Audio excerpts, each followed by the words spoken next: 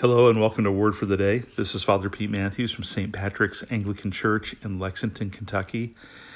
And today's Word for the Day comes from Ephesians chapter 4, verse 8.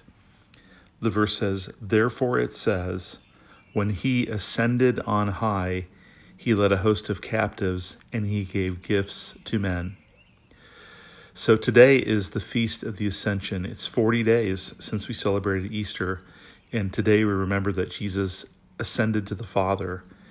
And there's a sense where that's just a description of what happened at a point in history, that he ascended up from the earth and then translated into the presence of God in the heavenly realms.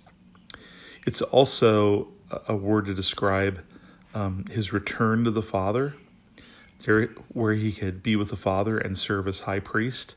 And it's also a description of his return to the Father, especially described in Daniel 7, where the Son of Man appears before the Ancient of Days and sits at his right hand as King of Kings. A whole lot goes on in the Ascension, but one of the key ideas is this: once the incarnate Jesus returned to the Father, then he could send the Spirit on the church. And one way to describe the ministry of the Spirit in the church is that he takes the life and the ministry of Jesus and he infuses it in us and lives it through us.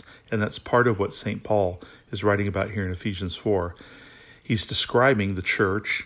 He's describing how God gives different graces to different people in the church so that the whole church is built up and the whole church grows up to look like Jesus. And he's saying that part of the meaning of the Ascension is now that Jesus is in the heavenly places. The Spirit is now in the church and on the church so we can carry out the life and ministry of Jesus. It's part of the reason back in chapter 1 of Ephesians, Paul describes the church as the body of Christ, which is the fullness of Christ that fills all and is in all. So through the Holy Spirit and because of the Ascension, we become the life and ministry of Jesus in the world.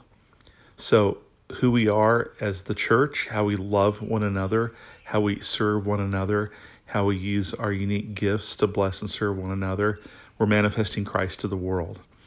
And then as we step out in the world to love like Christ loved through the power of the Spirit, we're manifesting Christ in the world.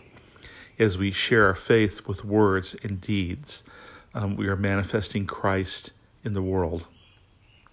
St. Teresa of Avila wrote a prayer, essentially said, Christ has no body now but yours, no hands, no feet, but yours.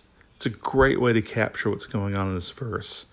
Jesus has ascended, but his ministry continues because the Holy Spirit is in us and upon us as the church, and we live out the ministry and life of Jesus because of that.